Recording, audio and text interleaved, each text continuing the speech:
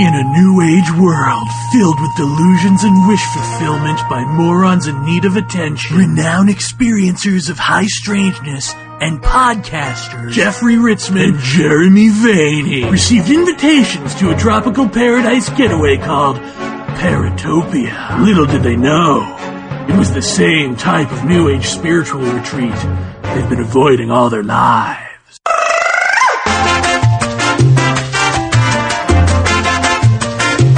Don't be shy. The Sphinx is Anubis. Dogs are everyone's best friend. Come on, you can shake it. Yeah.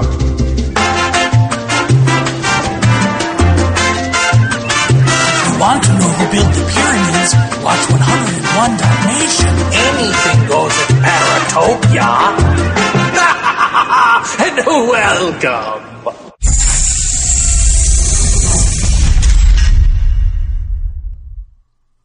In an America that's recuperating from 8 years of terror alerts comes a book that will scare you back to red. Critical Mass. If you liked Whitley Strieber's Alien books, you'll love his terror book. What? Jeff, you can't interrupt me. I'm in the middle of doing a spot for Strieber. That's not even a complimentary spot. What the hell are you doing? What do you mean? It's irony. People, it's a joke. Everybody likes smarmy, ironic jokes. Really? Hold on. Let me turn off this annoying echo. How about, Critical Mass. Rhymes with ass. It'll kick yours. I thought you liked Whitley. I do. I love Whitley. And I'm reading Critical Mass, and I like it. I think it's a great book. That's why I want to do a free ad for him. But, Jared, we got real ads. Like this.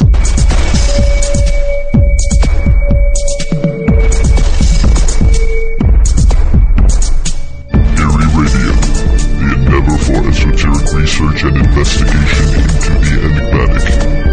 Eerie Radio is a weekly podcast that features interviews with the world's leading paranormal researchers. Download episodes of Eerie Radio from your favorite podcatcher or directly from the show website at www.eerieradio.com. Eerie Radio. Listen, learn, laugh.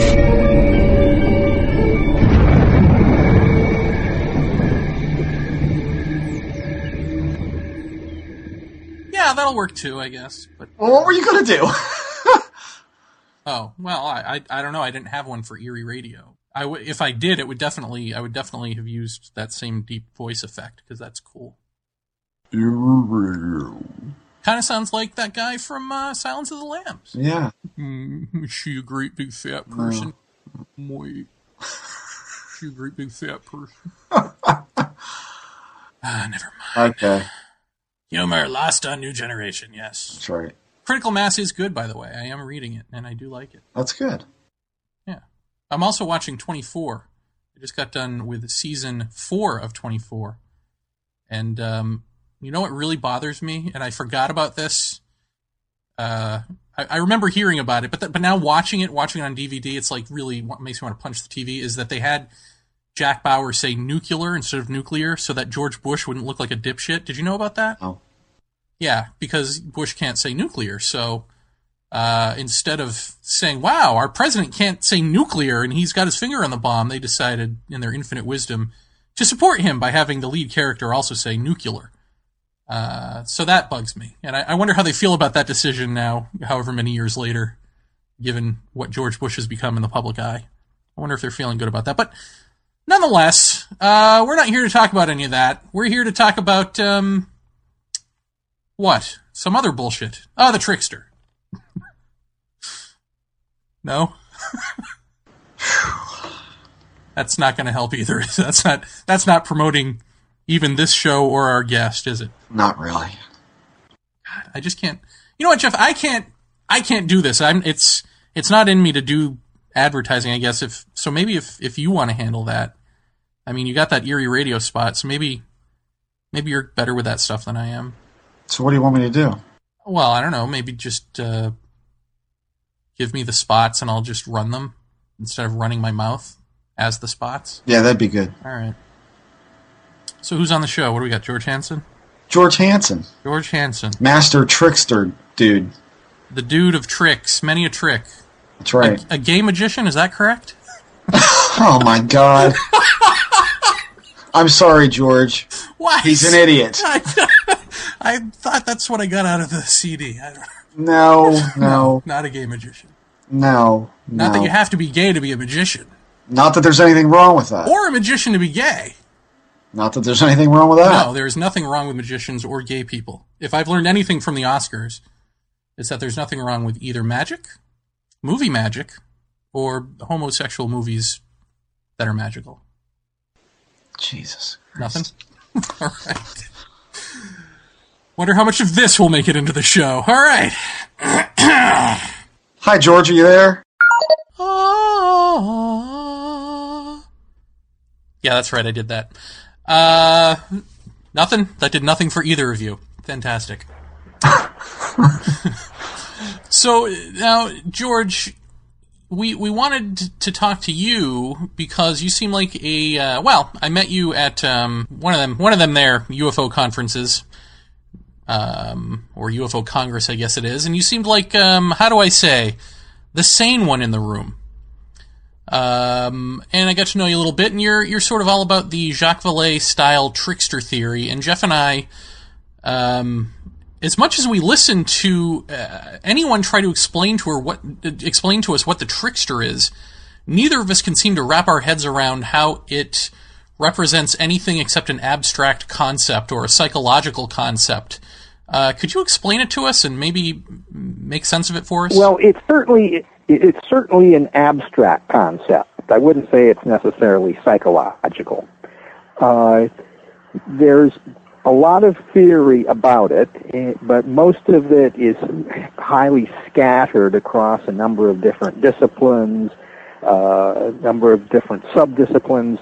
So it's a little bit difficult to grasp how I use that term. So what I try to do in my book and on my website is give lots and lots of particular examples. There is quite a lot of theory about the trickster that comes out of folklore and anthropology. It's not terribly well known even within and among anthropologists. It was very big back in, the most important work was done back in the 60s and 70s, and those disciplines are rather faddish. So someone getting a doctoral degree today in anthropology might never have heard of the work on the trickster and what is called liminality. So it's far too complex and involved to present in a podcast. I can refer you to my... Podcast is over. Fantastic. No, I'm just kidding. Definitely. First, refer us to whatever literature that we can find, and then I will grill you about this further. Well, I'd first recommend going to my website, tricksterbook.com. There's the introduction to my book that gives a bit of detail on it, and I have a number of my professional papers there. There's a book, a piece on my website on ghosts and liminality that starts to explain some of these concepts in a little bit more detail.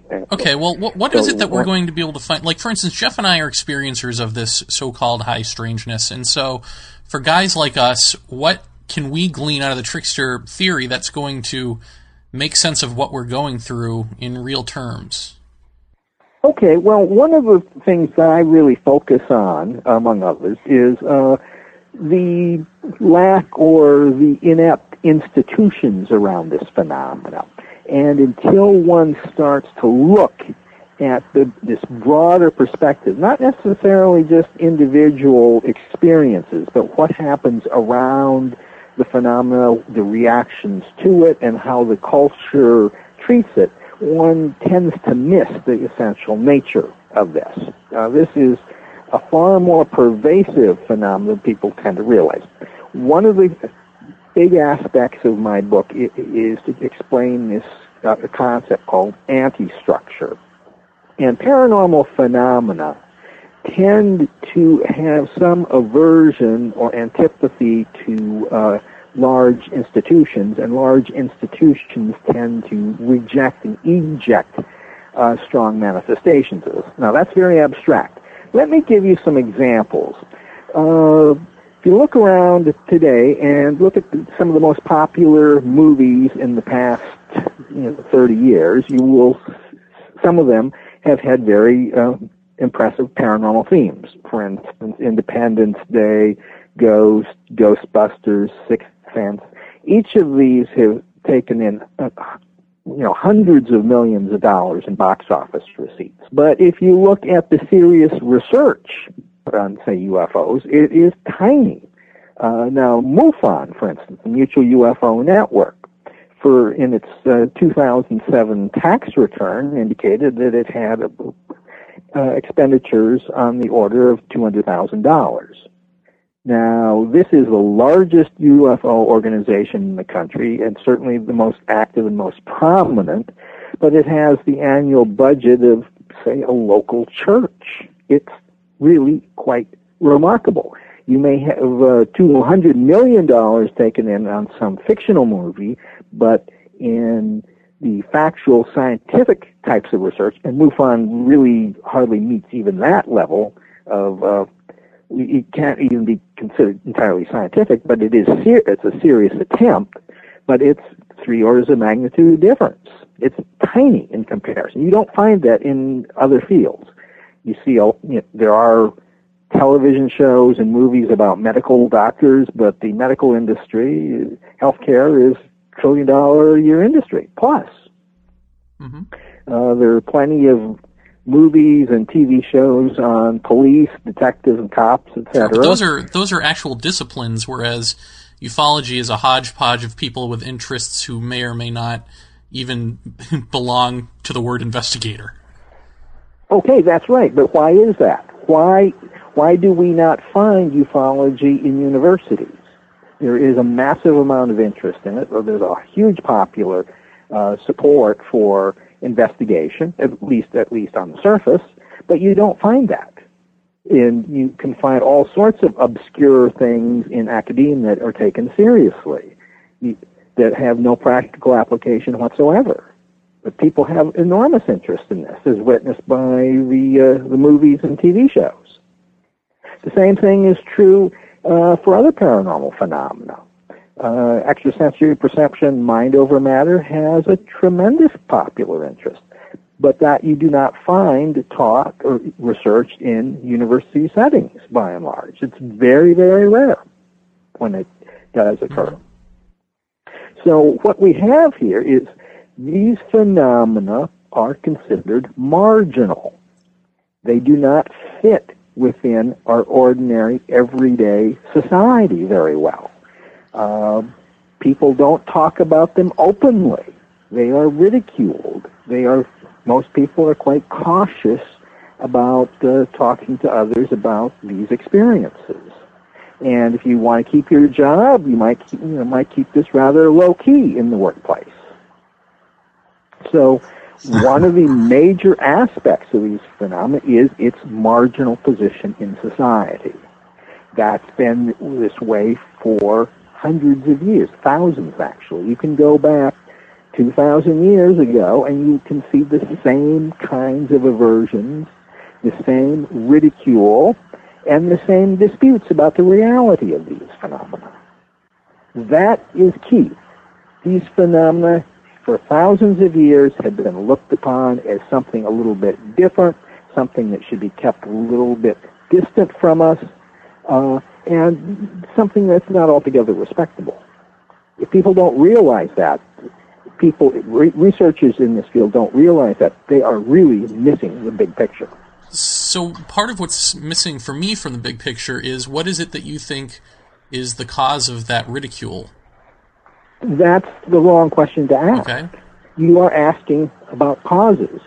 Causes, it's a mistake to ask that question. What you need to do is find out what happens, what occurs.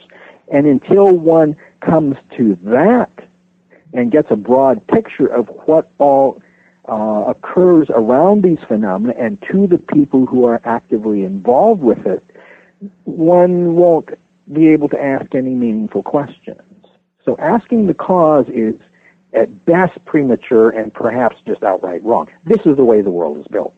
Okay, so what, get an interest in a topic like this, and then suddenly reality bends around you and you warp personally or become this other thing, or... Well, you certainly could warp personally. There's a very good book written in 1930 titled The Enchanted Boundary by Walter Franklin Prince, who was one of the most insightful psychical researchers of all time. And he pointed out that when people who have become quite established in other fields and made a good reputation and made substantial contributions, whether it's in academia or business or whatever, they come into the paranormal fields and they tend to lose critical judgment and the ability to function in these fields that if they had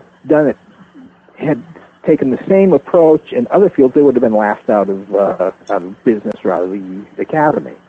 They just would not be taken seriously. People often lose the ability to critically evaluate the phenomena, especially if they are rather prominent in other fields. So yes, this does. Now, that doesn't happen to everyone, but it happens very, very frequently. So, again, it reinforces the marginality of these fields. They continue to be looked down upon. If you look at the, say, the circulation figures for the MUFON Journal, well, the Debunkers magazine has more than 10 times as many subscribers. Mm-hmm. So the culture reacts strongly against the promotion of serious investigation or serious consideration of these phenomena. It's okay to have them sort of as entertainment on TV, but when attention becomes more seriously focused, people begin to get a lot more anxious and worried about them. But are we not allowed to ask why?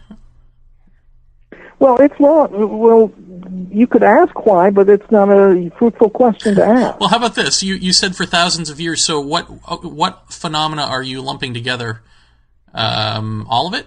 Well, if you the paranormal phenomena, if you look at the UFO phenomena, there are innumerable parallels to psychic phenomena, and there's a huge amount of overlap.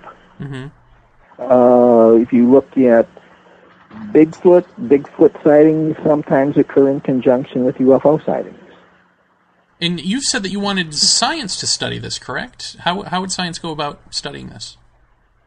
Well, you can start looking at what happens to people who have these experiences. That would be one way. You can also try to do laboratory-based research on some of these phenomena, and that is often met with considerable resistance, especially in the academic world. And so one may need to step back and take sort of a sociological view of this. Mm-hmm. And just plot, when do the phenomena seem to rise, when do they seem to fall? There's lots of ways. There's all sorts of areas in science and many different approaches. One doesn't have to do laboratory research. One could do participant observation studies. One could do case collection studies.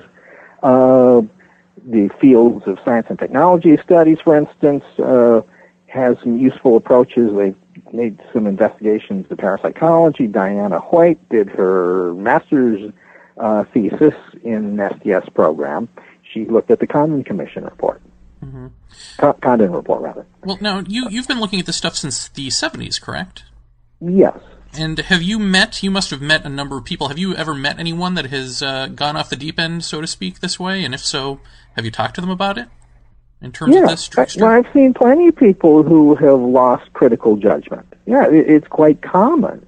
And do you wink and nudge at them and say, there's my trickster theory? Well, yeah, I often can spot them when they come into the field. It's not hard. No, yeah. They will be essentially, okay, this is a train wreck, it's going to happen. I can't tell if it's going to be 2 years or 3 or 4 years, but yeah, it's often quite obvious. Jeff? As far as science studying this and why they're not, I mean, going back, like you said, through history, this has always been ridiculed as a whole. The paranormal in general has been ridiculed as a whole, and therefore people don't want to talk about it or want to avoid it at all costs, especially in scientific circles. But let's say, for instance, 1602, someone goes to a scientist and says that they've seen a flying saucer, and this is what it looked like, and these people got out of it and interacted with me. Isn't it almost? Can't you almost make the leap to say that the scientist probably would have laughed at him, thinking that something like that is absolutely possible? Doesn't it become almost a scientific ego problem, where science, in years past, I'm not sure if it's still that way today, but in years past, they've kind of had the lofty opinion of we know everything, or we're a lot further along in the curve of understanding science than you are. And doesn't that then play into kind of like an ego thing where science is, of course, going to laugh at something like that because there's no, there's nothing but a story or or somebody's account of seeing this or that in their home, like a ghost or something like, of that ilk. And then as that transpires forward, at least in the couple decades I've been around this stuff, I can tell you that most UFO researchers that I've met who get a hold of a case that they think is good, or they think that there's something genuinely going on, they become almost territorial about it. And therefore, when science, if a scientist would ever come up and approach them about studying this, in a scientific method, I can almost guarantee they'd be refused that because, for Christ's sakes, most times they won't even let another UFO researcher in on their case to study it with them. So doesn't that all become ego-driven at that point? No, I don't buy the psychological explanation at all. I think that's simply wrong. To attribute it to ego and territory, no, I don't believe that's what happens. There are a variety of reasons I reject that hypothesis. One is, and because it's much too simple. Let me give you some other examples, and this is my approach is much more sociological and anthropological. What you are assuming that these individuals are operating in some sort of conscious manner about this, or operating reasonably, and there are psychological motivations that if you could probe, you could sort of fix. That just doesn't seem to be the case. So what happens in these, but what you're observing, I fully agree with you. What you will find in these groups, whether it be UFO investigators or ghost researchers or the like, you will find a lot of hostility and competition between researchers and groups that do not hang together for very long periods. This is another aspect of the term I called anti-structure. I've been an advisor to quite a number of ghost groups, and I get approached, and I often say, yes, of course, I'll be happy to serve as an advisor. And if the groups last more than 6 months to a year, I'm usually quite surprised. And I haven't been an advisor to a group that's lasted much longer than a couple years. Now, there are lots of groups out there, but if you get involved in them, you will see this fractionating, the internal hostilities, the schisms, and the like. It happens over and over and over again. You don't, and in the UFO field too, you do not see large groups doing effective investigations. Absolutely. You might have one or two people doing it by themselves, but once the groups become a little bit larger, they tend to fall apart rather rapidly. If you look at the MUFON group, and MUFON itself does not do investigations. There are members that do it, but they do not, as a corporate body, it does not employ someone to go out and do scientific or scholarly or just research or just plain investigations. They don't do it. The same is true for the American Society for Psychical Research or the Parapsychology Foundation. Now, the groups that do tend to interact with these phenomena tend to be small, they tend to break up, and they rarely have a long-term existence. Well, let me throw this idea out to you. Because what you're describing, I mean, I've run into this in working in television, I've run into it working in regular offices, and I ran into it in the cafeteria when I was in middle school and high school, and nothing seems to change. It seems to just be about cliques. And so if you so one issue is this clique mentality that we sort of naturally gravitate in, or we naturally come to when we are in group settings.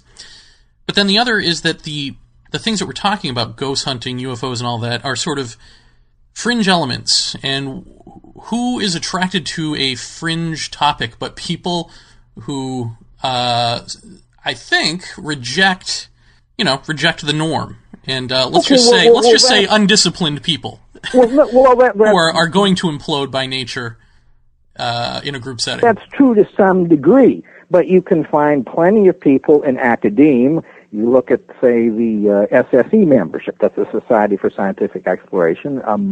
Many of those people have doctoral degrees and have positions of professorships in quite a number of institutions all around the world. Yet they have not been able to establish long-term institutions that do ongoing research into these phenomena on a regular basis. There has been about 130 years of psychical research. The Society for Psychical Research has carried out investigations, but still barely limps along. The American Society for Psychical Research is doing virtually nothing in the last 10 years. The membership and the leadership of these organizations has been composed of some very accomplished people in other fields, but they do not successfully institutionalize the research into these fields. So to attribute it to simply inept people and people who are, and certainly there are people who are attracted, who are anti-authoritarian and do not want to work well in groups. There are plenty others who are. Nevertheless, even those groups do not survive. And when you speak to colleagues or researchers about this, what do they say? Well, some of them are in full agreement with me. Most professional colleagues do not understand the approach I take. Most of them have sort of a Western American view of an individualistic psychological approach. Parapsychology, for instance, is heavily dominated by psychology, and I think that really is a very ineffectual field to deal with these phenomena. And they do not, many of them have doctoral degrees and are trained in particular styles of thinking and they often have grave difficulty understanding sociological ways of thought. It does take a while. It is somewhat antithetical to their training, and they just don't get it. But they don't have any way of thinking about the larger picture. They try to break it down with psychological explanations and try to understand what's going on, and it doesn't work. Would you say that whatever is going on, that it is an alien communication of some sort, however you define alien? In other words, let me flesh this out a little bit. Jeff and I got into sort of a little heated debate online with some people who were saying that this all boils down to everything from alien abductees to contactees to hoaxers to Martin Luther King to Gandhi to gray aliens. All of this is some sort of alien communication with us, that essentially the whole thing is controlled by some sort of, trickster intelligence. For what purpose, I have no idea. But does that hold sway with you? I mean, what is the limit on how you're thinking about this? Well, I could incorporate a fair amount of that into trickster theory, and certainly conspiracy theory is very attractive to many people in these fields. But where does that take us?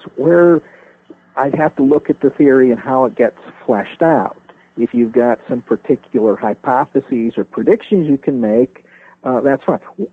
And there are predictions I can make with trickster theory. For instance, with an economic downturn, I predict an upsurge in interest in UFOs, and we are seeing that. I've been making this prediction publicly at our local UFO meetings for about a year now, and we certainly are seeing an upsurge of attendance at our meetings. Mm-hmm. And about a month ago, there was a conference over in Bucks County, Pennsylvania, that over 400 people showed up. Hmm.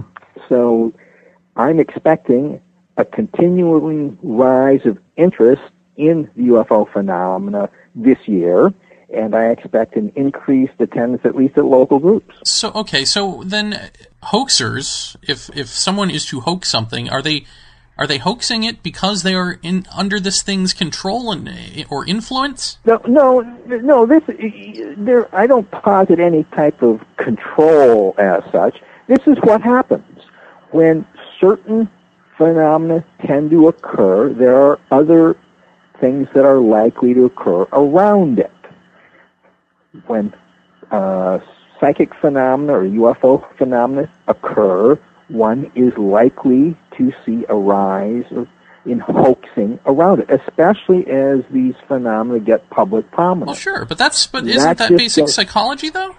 I mean, you're saying you're throwing out psychology, I predict that too. I don't think it's psychology. These are social phenomena. These are not individual phenomena. You may be using the word psychology in a very broad sense, but you also, what you see is when these psychic and paranormal and UFO phenomena tend to erupt during times of transition, social transformation, or social fraying of the fabric of society, when things get a little bit unstable and uncertain. One is likely to see an upsurge of interest and occurrence of these phenomena. Do you think that there is a reality to the phenomena themselves, or do you think it's all interrelated? Yeah. I mean, okay, let's say there are beings that are...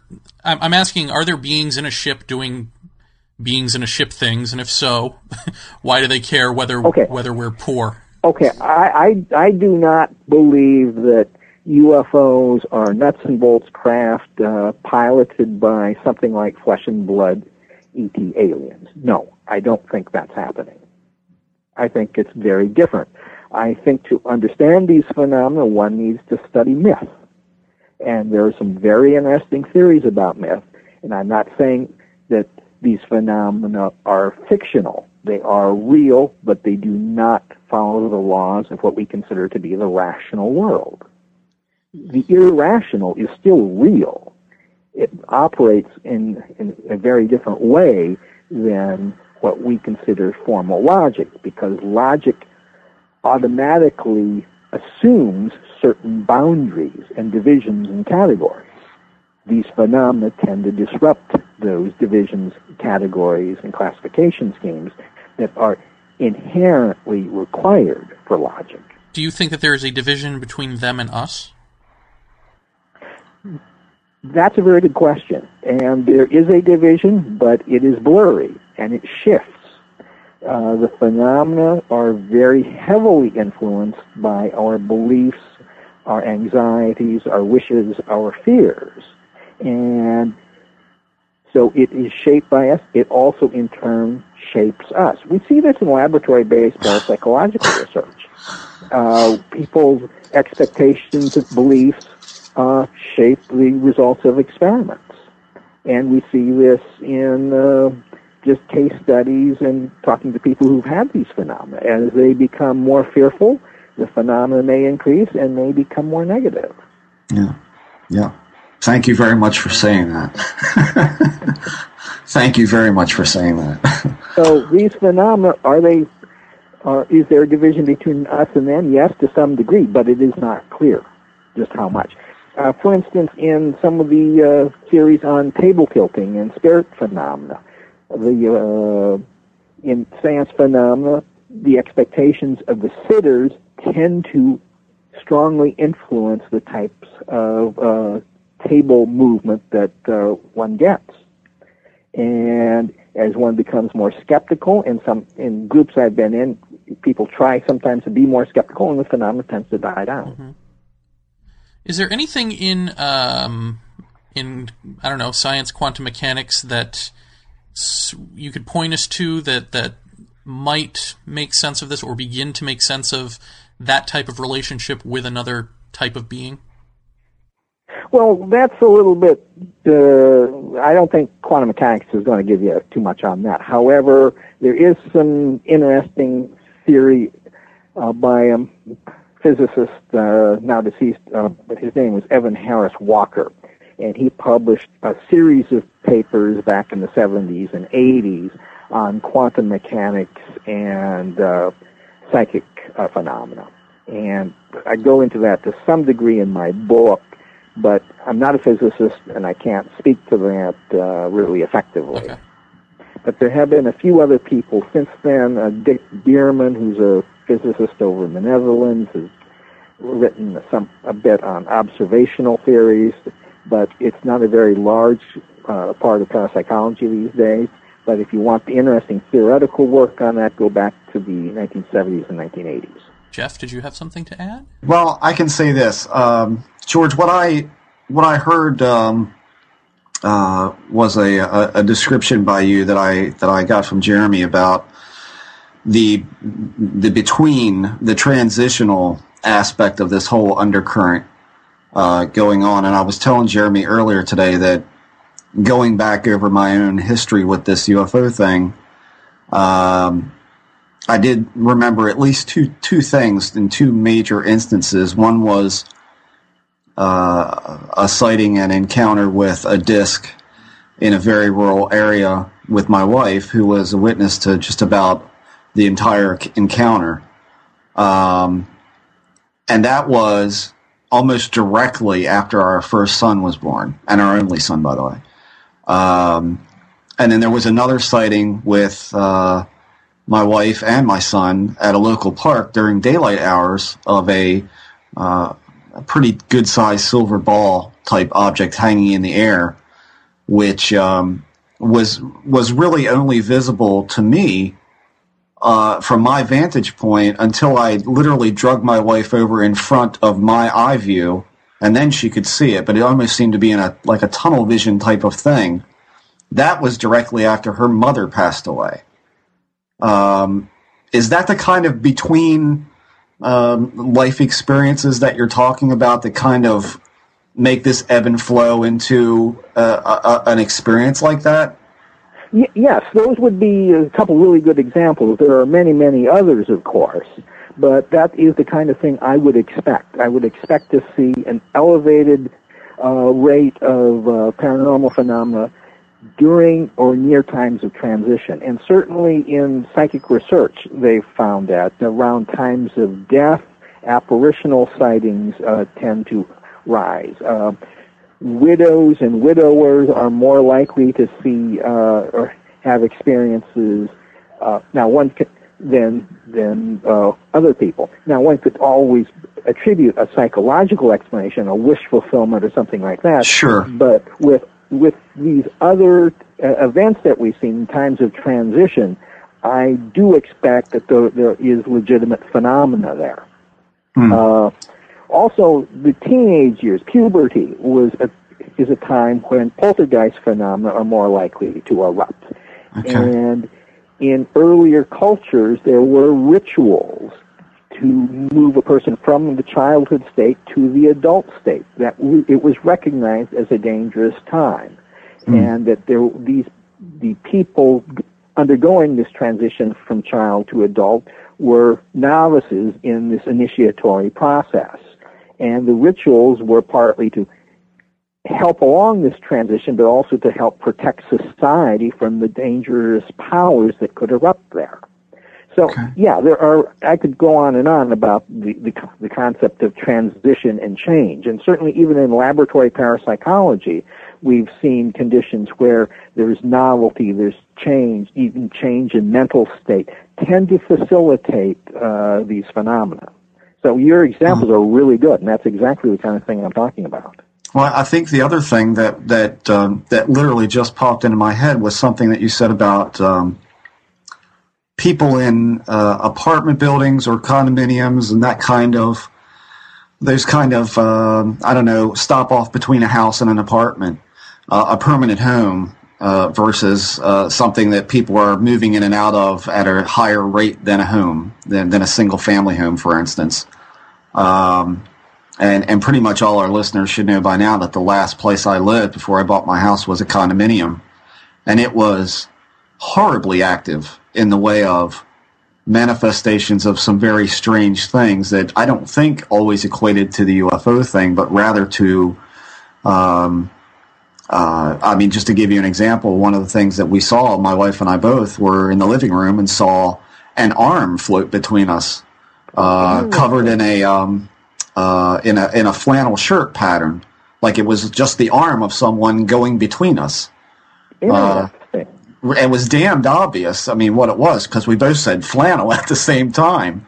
But also, my mom and myself, on my 40th birthday, now this, again, might figure into your scope with this, is that on my 40th birthday, my mother and I were sitting across from each other in the living room, and if we want to get real weird, here's the description of this. There was a black object about 6 inches off the floor, about the size of a shoebox and shaped about the same as well. That was, it looked as if it had a blur filter run on it. It was fuzzy. It was out of focus. And it passed between my mother and I on the floor. My dog snapped at it. It then took off down the hallway towards the bathroom where my wife and I had seen several times it appearing. It appeared often during the day, just making dinner or leaving the house, that you would see someone walking into the bathroom. But this was a small box that just moved, it glided right above the floor. And that was my 40th birthday. That actually happened. So again, I guess that kind of figures into the transitional, a birthday, or semi-temporary residence, I guess you could say. But with all of these things, we're not, and you're not really saying that you know the reasons why these things seem to happen, or are you? No, why is not a question I answer, or even okay. It's just that they do happen around those kinds of things. That's the undercurrent that seems to raise its head. Okay. Also, when these phenomena happen, they can provoke transition or instability. So they happen together. So transition, change, instability, flux, all tend to be compatible with these phenomena, and these phenomena are compatible with it. When things become more structured, they tend to diminish. For instance, I do, in years past, and still do a little bit of counseling for people who've had these experiences. And it's fairly frequent that I ask, well, what's your job situation, or how do you live, what do you do on a daily basis?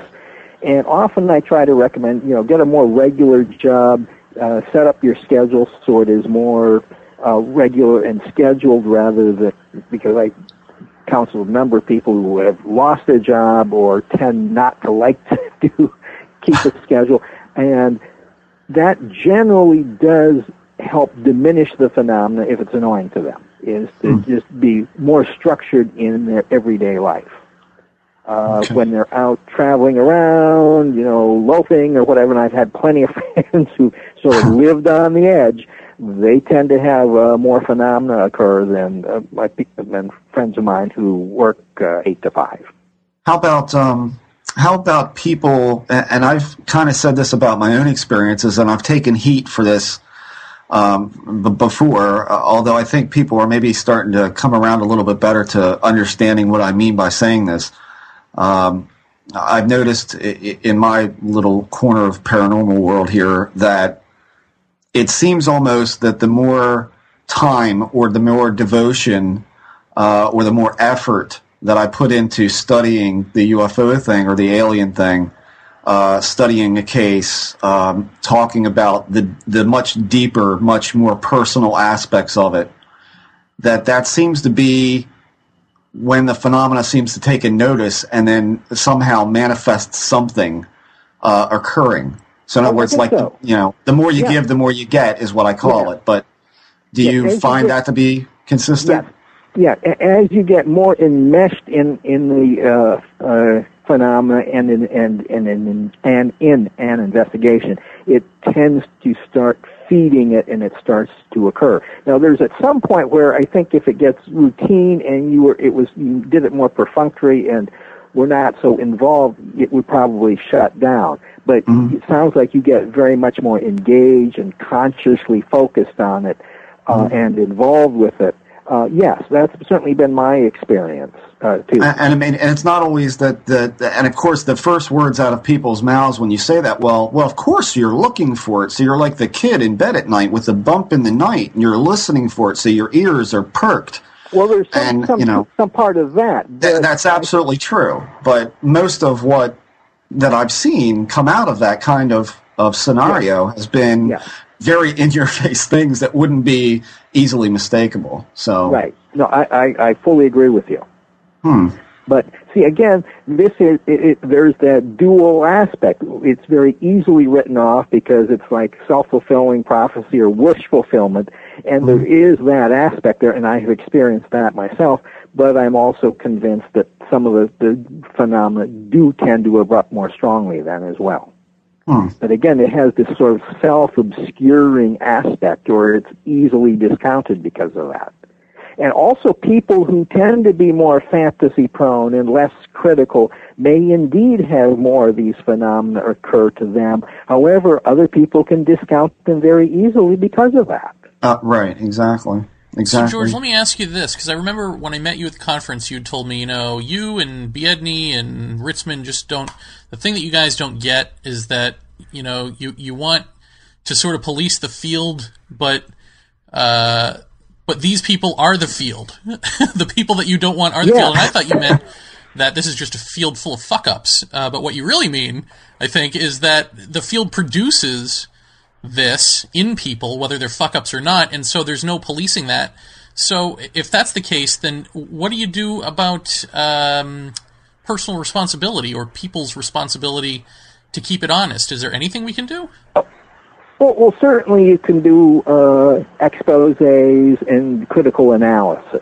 And it is useful to have a few people and establish a group who try to undertake some scientific or scholarly type of an approach or study of this phenomenon. And when you have that, then there usually are norms and standards that you try to meet. So it's useful to have a group, but you can't do it for the whole field. But if there's something like the Center for UFO Studies at one time tried to do that, it certainly failed miserably. The Society for Scientific Exploration tries to do that among academics. It isn't terribly successful, but it's a bit more successful than some. And they do put out a referee journal, which is useful. Again, it's not very high quality compared to some of the things that have been done in the past. But yes, you do need to have some kind of network, something probably more than an invisible college, to doing that. One of the problems with modern-day UFO research is that there is pretty much a vacuum of leadership. So someone coming into the field, it has a very difficult time trying to figure out who are the more reliable researchers.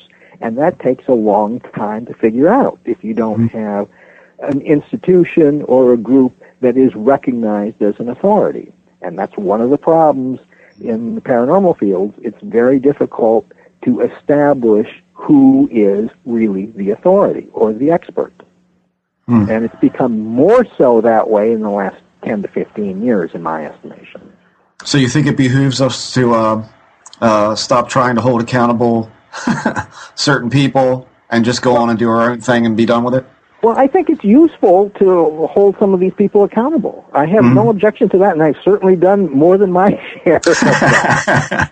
I've written some pretty stinging critiques in my career. So I do think that's useful. But but that's just part. But I think that's an important part. But there's more to do than just that. And absolutely. One has to balance. Well, what can I learn? Or what can we learn by doing these kinds of critiques? And sometimes I think you can learn a lot. Mm-hmm. So I certainly wouldn't discourage you. That's part of this whole field and the game that we're involved in. When you first started looking into this back in the 70s, did you have the same theory about it that you have now, or how did that evolve through time? No, I didn't have too much of a theory, but in the early 80s, William Broad, who was and still is, one of the best researchers in parapsychology, came out with a theory of lability and inertia. And he was talking more about physical systems and maybe psychological systems, things that are more in flux and change more readily tend to be more amenable to psychic influence. So I thought that formulation was very elegant. It was simple but addressed a lot of phenomena. So I always kept that in the back of my mind. And then I came across the book Synchronicity, Science, Myth, and the Trickster, which talked about this trickster character in mythology and related it to synchronicity. So it tied mythology into some of these phenomena. And then finally I came across an article by an anthropologist named Van Reedhead, which talked about this concept of anti-structure. And that tied into a particular trickster at a monastery out in Pennsylvania. This is a historical case. So I started saying, okay, we've got anti-structure relates to this instability nature, and the concept of uncertainty, instability, fluctuation, time to paranormal phenomena. So those three, two articles in a book tied these ideas together for me. I saw the links between them, and that led me to fully develop trickster theory. Does anti-structure have its own sense of structure, or is it chaos? Yes, it does have. Anti-structure is opposed to structure. One cannot exist without the other. And so one has to consider anti-structure in opposition, but you cannot have anti-structure without structure. Okay. And vice versa. So it's a different way of thinking. It comes out more from anthropology and literary theory than it does from the sciences. Does it tie into karma? No, not particularly. Well, that's good. But there is quite a lot of theoretical work. Again, it's in some rather obscure anthropological writings, in some religious studies. It's not terribly well known these days. Mm-hmm. And it takes a fair amount of time to go through the literature on it and the strands of thinking that fed into it. There is an area in anthropology called structuralism, which had a major influence on it. But that's a long story to describe just the interrelations between these ideas. Let me ask you, I mean, you've been at this for a while, and you still go to conferences and hang out at, various small group meetings and things like that. What is it that you get out of it still after all these years? Well, they're really interesting people. They're fun to hang out with. And if I'm going to theorize about this and make predictions, I need to have my fingers on the pulse. Mm-hmm. And the only way to do that is get out and mingle with these people, see what they're saying, see what they're writing, what are they like. And I don't believe one can do good theoretical work without that. Right. Now, there are a lot of academics who try to do it without that, but my own feeling is you've got to go meet the people. And I've been doing that ever since I got into this field. I probably know a lot more psychics than most parapsychologists. I go out to dinner with them. I have them over at my house. They come over. I go to their homes fairly frequently. Whereas most parapsychologists don't do that at all. In fact, many of them avoid contact with people who identify themselves as psychics. You've alluded to that you've had some experiences yourself, and I'm just wondering if you've noticed that whatever, well, maybe you can tell us what it is that happened, but does the phenomena treat you differently for what you know than somebody who believes it's, takes it more face value? I don't think so. I've had the experiences I've had. Some of the strongest have been in laboratory situations, and I don't have huge amounts of phenomena happening to me. There were periods in my life when more happened, but I just don't have enough to really make a reasonable statement on that. And to answer your question, I really can't give you much of an answer. Oh, no, that's fine. Well, I'm still all right. So I guess we've come full circle here to. I still don't know what the trickster is, other than it's just something that happens. I mean, I know we've talked around it, but we still, if we never get to the why, then. Okay, well, you can't get to a why. You can get to a what or a how. Okay. But what if I were to give a definition of the trickster, I say it's an archetype, and by that I mean it's an abstract pattern. It can occur within an individual, within small groups, or even entire cultures. What are the characteristics of this pattern? One of the characteristics is eruption or emergence of psychic phenomena. The second one is deception. Deception often occurs when psychic phenomena also erupts. A third is instability and uncertainty.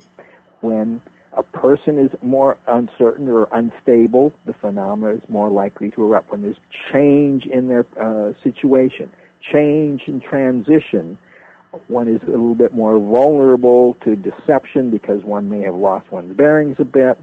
One is more susceptible to psychic phenomena. Another is violation of sexual taboos. Change in sexuality may tend to occur with these others. Another is marginality, being on the edge, being outside of the mainstream. When these phenomena tend to occur together, whether it's in an individual or with a small group or within a larger group, one is likely to see these other phenomena occur, including paranormal phenomena. Now, again, these are abstract. It's a little hard to get. You have to read some particular examples, and I've got some of those in my book. And as you live and interact with psychics, you will see these phenomena tend to occur more frequently among them. For instance, mediumship. There is a fair number of, especially in England, gay mediums. So there is a blurring of sexual categories there. And some of these people are very impressive. So, but again, being gay is a violation of a sexual taboo. Don't I know it? Oh, wait. Well, let me ask you, does your definition of trickster, would John Keel, would Jacques Vallée, would you all agree that is the definition of trickster? Are you all talking I don't know about the if they same would, but my definition comes out of the anthropological literature. I've drawn some from Christine Downing, who's written on the trickster, who's a Jungian. I think people with a Jungian orientation would understand that. The people who read and follow the works of Carl Jung. So this is not something I invented on my own. No. I'm just wondering if there is a unified trickster theory, because it sounds completely different than what we were arguing about, and people were using that same word trickster. And well, certainly it's a little bit difficult to define, because the nature of trickster itself tends to defy category, blur boundaries, and cause disruption. So, yes, by its very nature, it's hard to classify, but that is its nature. Mm-hmm. And there's a lot of theoretical work on that. Again, I cannot present this in an hour's presentation, especially just orally. Sure. But what I am saying is drawn from very mainstream psychological literature, anthropological literature, folklore, mythology, and the like. Okay. The trickster often will personify, or in mythology it is personified, whether it's a person or like the raven, coyote, hare, Mercury of the Romans, Hermes of the Greeks, and there are innumerable others.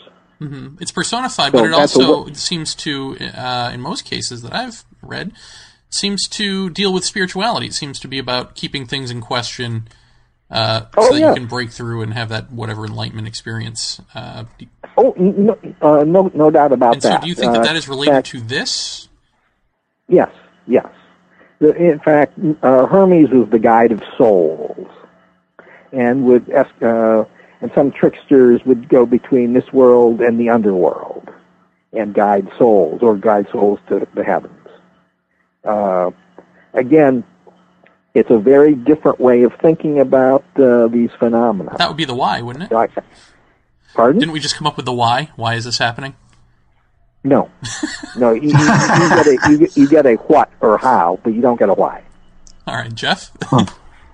I've been dying to ask this question, and a couple of episodes or so ago we had Dr. Dennis McKenna on, and I'm not sure if you're familiar with Terence McKenna. That would be his brother. And I've all of a sudden kind of tripped onto a fascination with, no pun intended, people who have used psychedelic drugs such as ayahuasca or the psilocybin mushroom, and had pretty intense experiences that involved small beings, that involved a voice, basically a lot of people who've had that kind of breakthrough experience are relating this closely to the UFO abduction scenario. Yeah. Saying that there is a definite connection there. Now, I don't know because I'm yet to partake of any of that, and Jeremy as well, but we're seriously contemplating the issue because there is no way to find out other than to do it and find out. But that also, at least for Terence McKenna, in one of his books, he talks about having a sighting of what he is positive was the Adamski disc, which he knew at the time was, as he called, malarkey. And he said it seemed to contradict itself.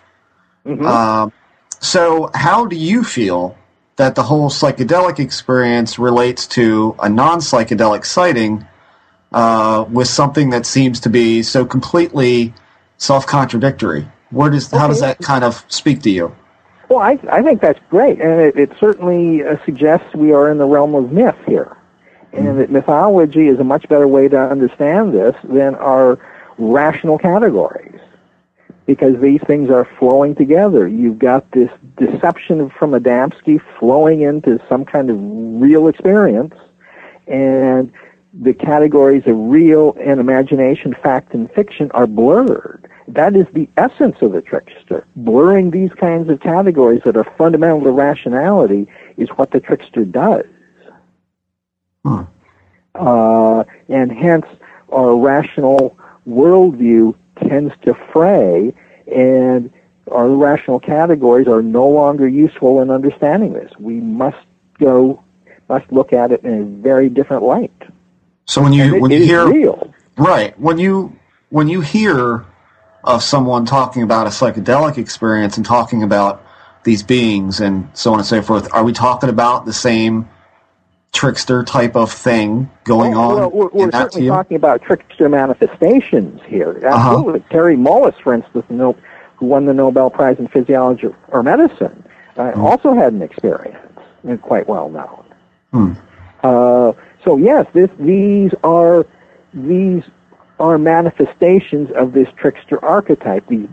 For instance, the inner and outer is blurred in the psychedelic experience. The fact and fiction is also blurred. And it's Right. also very easy for people to dismiss it because people will say it's simply and only hallucination. Right. Altered perceptions. Yeah. The altered states of consciousness and these types of things are something I've not dealt with much at all in my trickster theory. So it's Right. but they do fit. But and certainly shamanic experience would tend to reinforce that because shamans were often tricksters and they often sought out psychedelic and altered states of consciousness. Right. You know, I see exactly what George is saying about the trickster being and I think of it, my terminology in my head is an undercurrent that runs through this, that, you know, at certain times, the manifestation or the perception of some of these things is relative to the individual at times. So, I mean, I get that because that kind of jives with what I've been saying about the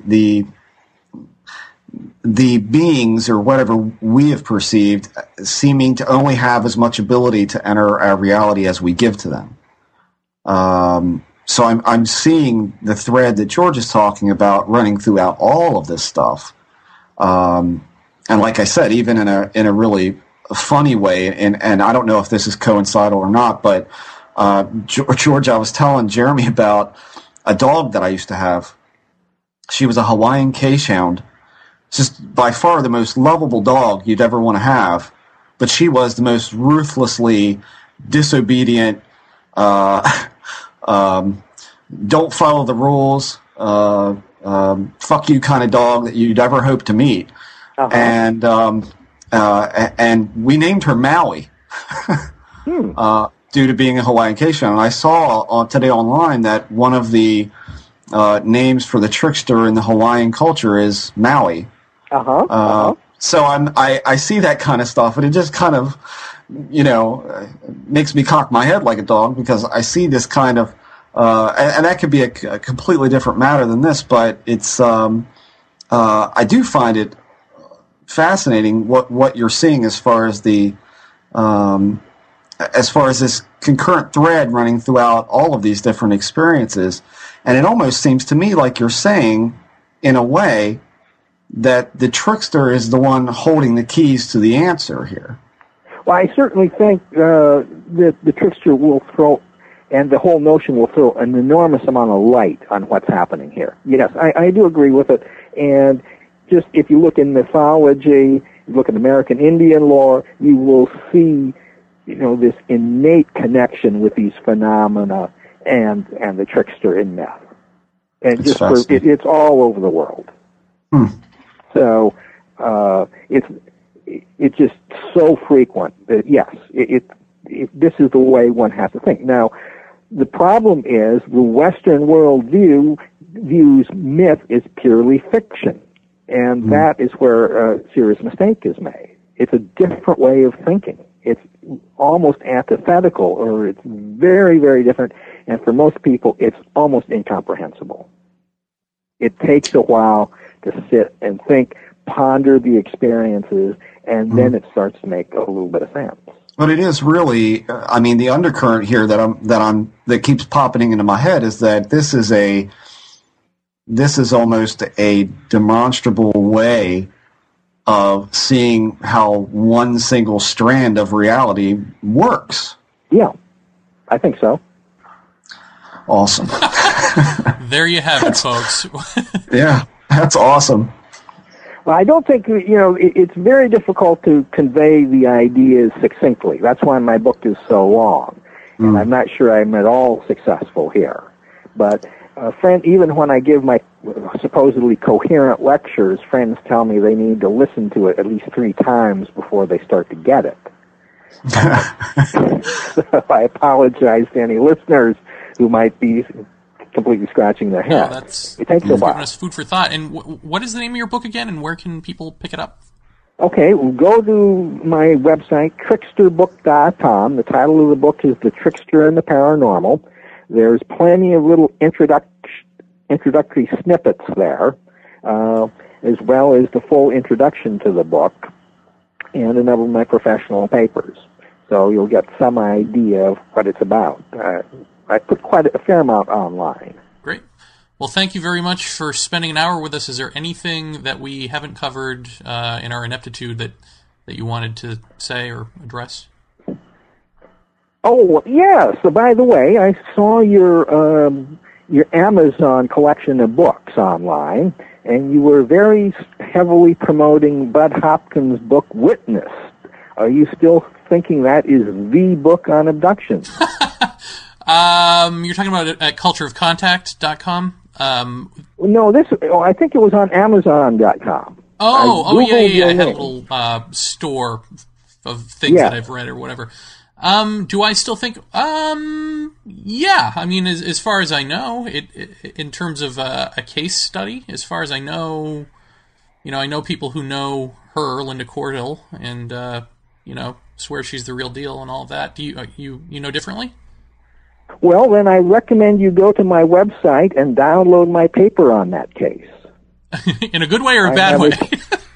I have a 25-page paper that I wrote with Rich Butler and Joe Stafula. It's up on my website, and there is a large section of one chapter in my book devoted to that case. All right. Well, I will definitely check that out. Anything else, Jeff? Anything else? Nope, that's it. All right. George, really appreciate you taking the time to talk with us tonight. Really do. I appreciate the chance. It's fantastic to think about.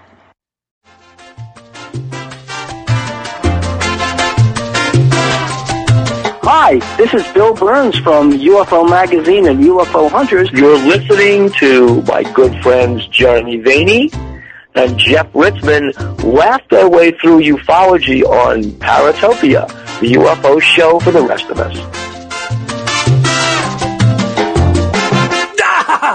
And welcome. So, Jeff. Yes, Jeremy. What do you make of our friend George Hansen? I like George.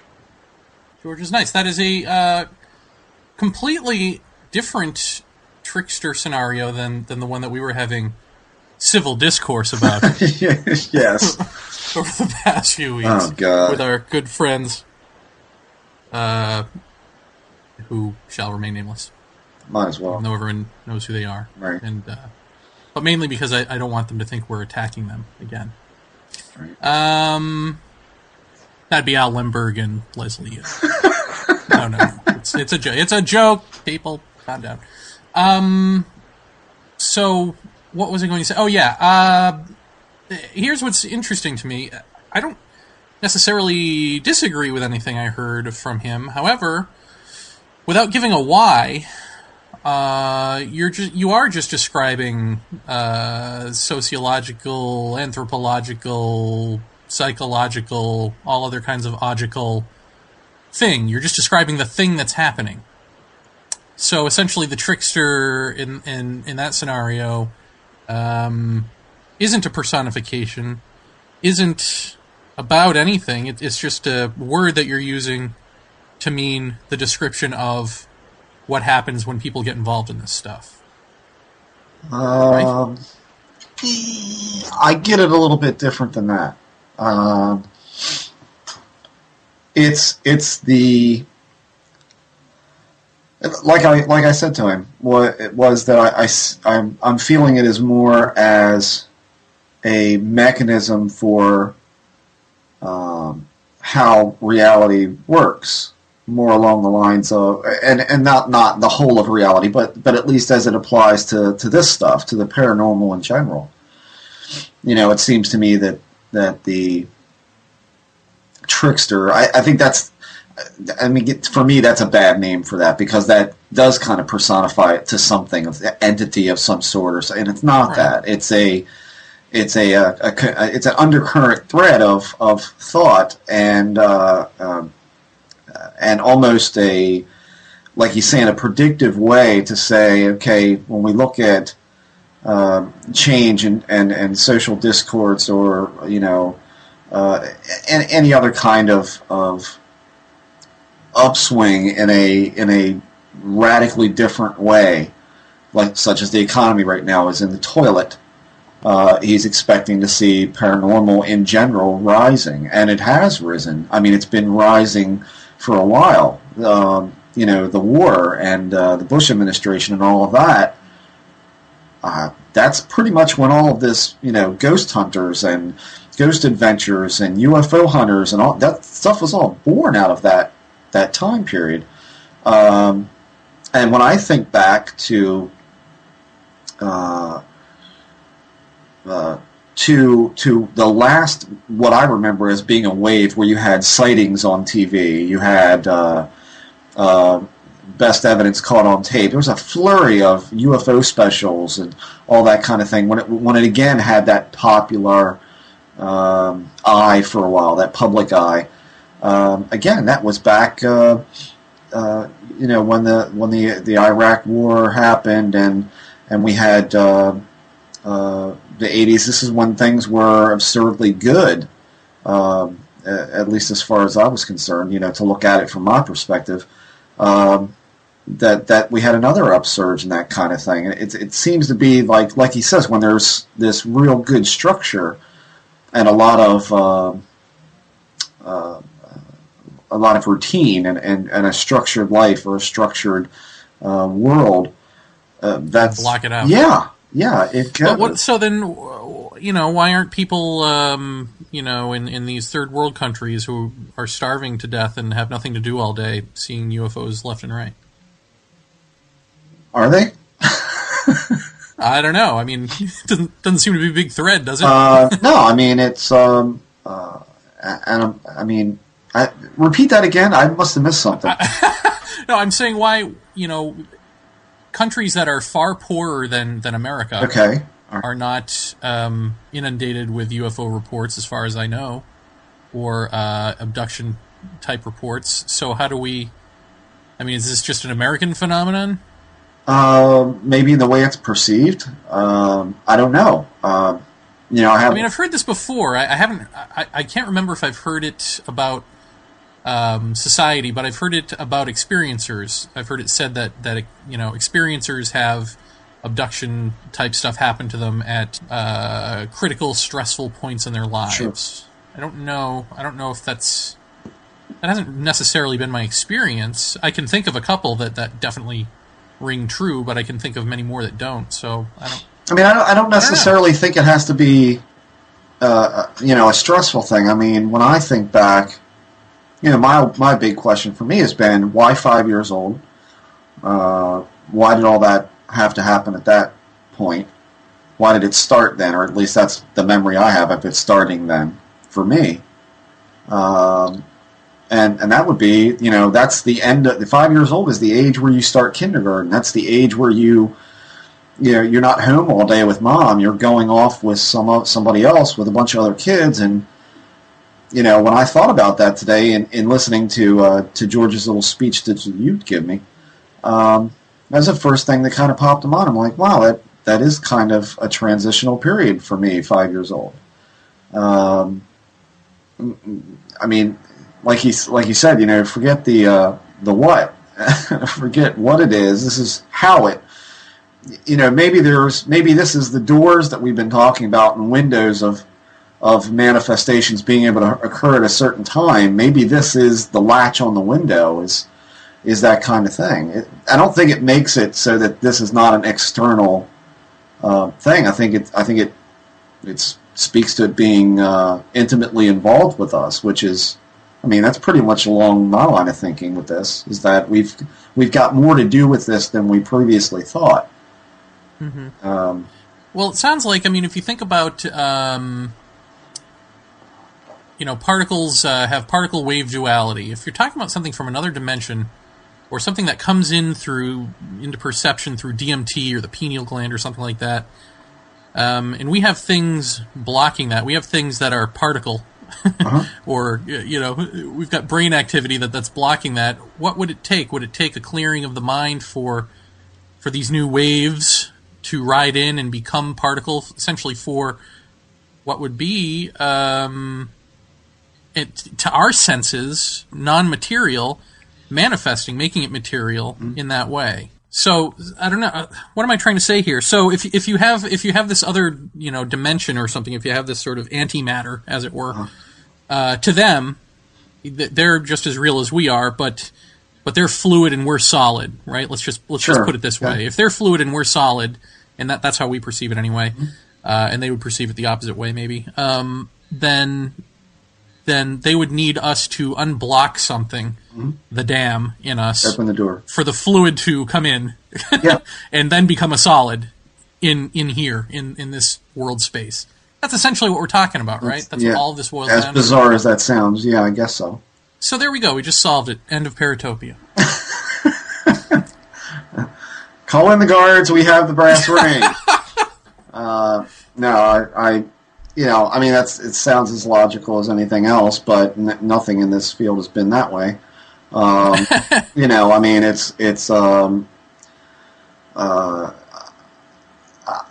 think that, I see it, there's this pervasive thread going through this stuff that I think as we're talking to these different people, George is clearly within the paranormal field, whereas Dr. McKenna was not so much in that field. But I think both of them have given us, decent threads to follow with this thing, and I think they both agree on. I think they do. Yeah.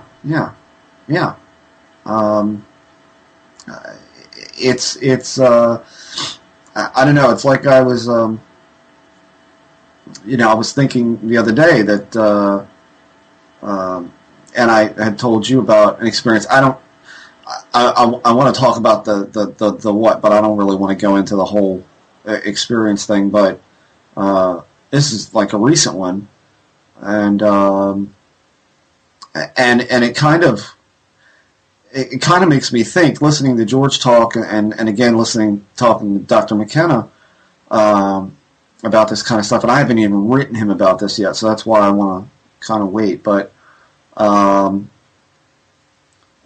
had the overwhelming impression in this experience, as weird as it sounds, that at least for me, and again, my opinion, my perception of all of this, is that that this whole thing may start in our mind, but it ends up on the floor, standing or flying, if you want to think of it that way. That there is some kind of perceptual window that at least the experiences I've had are possibly coming through, but it may be starting in the mind and materializing on the floor, and totally separate from me. So yeah, that'll completely fuck up everything that we've been talking about. But I see and this is, goes back to how weird all this stuff is to begin with, but I keep thinking that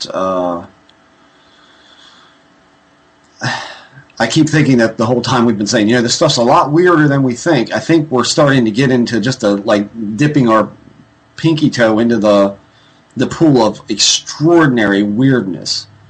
And I think George is definitely at least got himself up into his knees with just how bizarre this thing is. And it's not like it's not giving out constants. There are constants, as he pointed out. There's this undercurrent of the trickster, if that's, the terminology that they want to use. I don't, like I said, I think that's kind of a bad term for me. I don't, that really confused me. I asked you, what the hell is a trickster? What does that mean? But there's definitely something that is intricately connected to us that is a portion of how this stuff happens and how it gets here. Hello? Yes? I guess that's where I respond. If you can. It's just an incoherent thought. I agree. Well, I think it's hard to respond specifically unless you do tell people what your experience was. All right. Because I think it's so weird that it's hard to even picture as you describe it. Well, I think I got it better now, so that maybe I can explain it better. First, before you do that, let me just say, let me ask you, the black box that floats down the hallway, did you see that any other time or just that No, one? just that once. So on your 40th birthday, you saw a birthday gift. That was what I thought when you said it this time. Huh. I thought, I get the trick now. It's a present. But go ahead. It was a box. I mean, you know, I didn't get to open it, though. You would have found well, you inside. You can't know the what, right? I mean, what's in the box? I can't tell you that. It's a MacGuffin. Well, I think I mentioned on the prior show about the hum that I heard. So if you were listening to one of those, I don't know how many episodes ago it was, but you were telling McKenna about it, actually. Was it? Okay. So it was a McKenna episode. I heard this undulating hum, and it got very loud, and it seemed to be right above the house, and seemed to start from far away from on the other side of the house, and it gradually got louder and louder to where I could feel the percussion of the undulate on my pillow next to my ear. But it wasn't deafeningly loud. It was just the bass was so thick. And then saw someone standing towards the foot of the bed. Lower half of my legs didn't seem to want to work. I was most definitely awake. And that person, whatever it was, said something to the effect of, and I hesitated even to say this because I feel like I wasn't, I mean, almost like I was forcibly put to sleep or something like that. And I remember that my last coherent input at that point was, where does it hurt, or hold still, or something to that effect. Anyway, that's all I remember of that.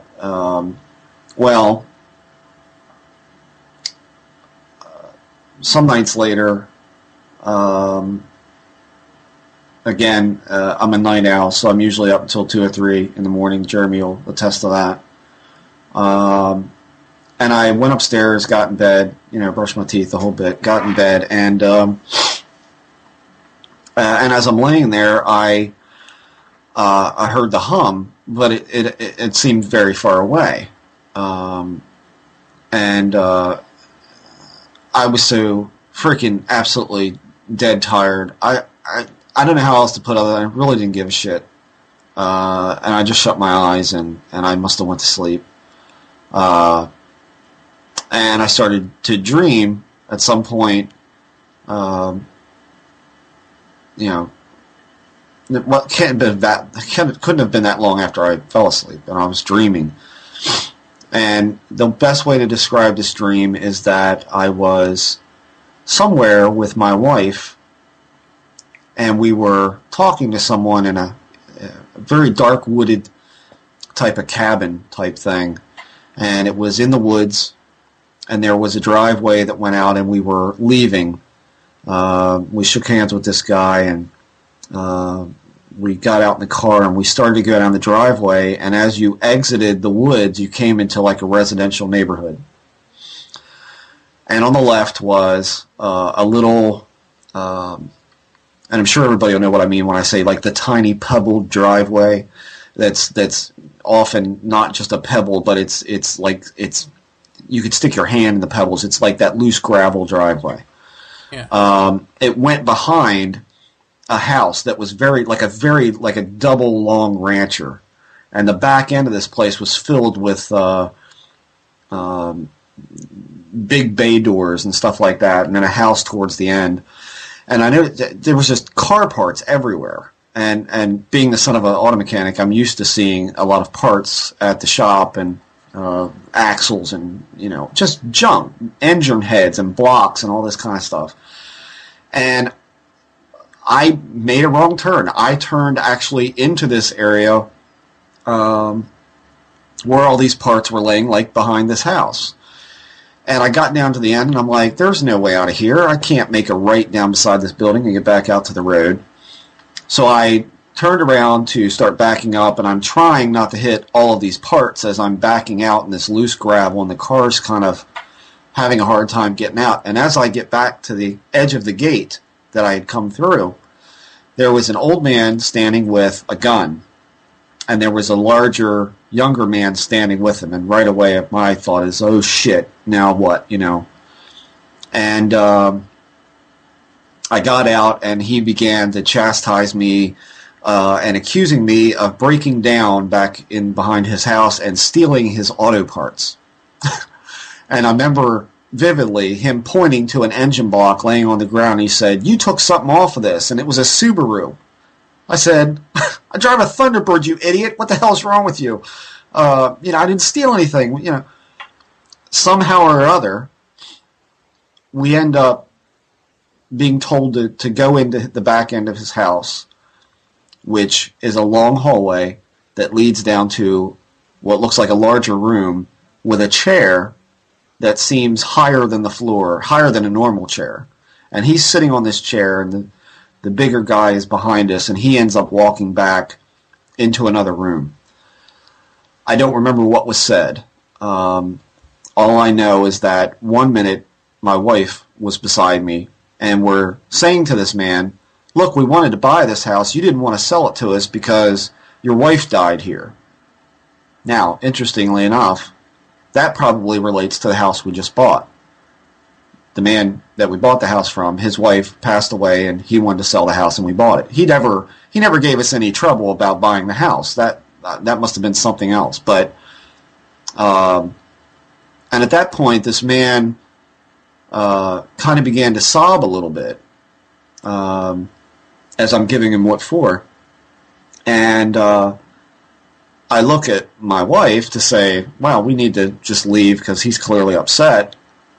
And this is how the whole, I don't know how this went from me being accosted by driving into his driveway to talking to him about his wife and wanting to buy this. I don't know where that all came from. But as most dreams go, they turn ass over hindquarters most of the time anyway. So I look at my wife, and all of a sudden she's not there anymore. It's a man. Blonde hair, as I remember. I couldn't remember any of the features per se, but I said something. It startled me because I looked over and I see this person there, because literally the whole time I've been standing there, you could just feel my wife is beside me, and then to turn and it's not her, and thinking, I said, "Where's my wife?" And this man just kind of looked at me, and he said, "Just take it easy. I'm here to help. Relax. I'm here to help." I said, "Okay." And I think I again asked, "Where's my wife?" "She's fine."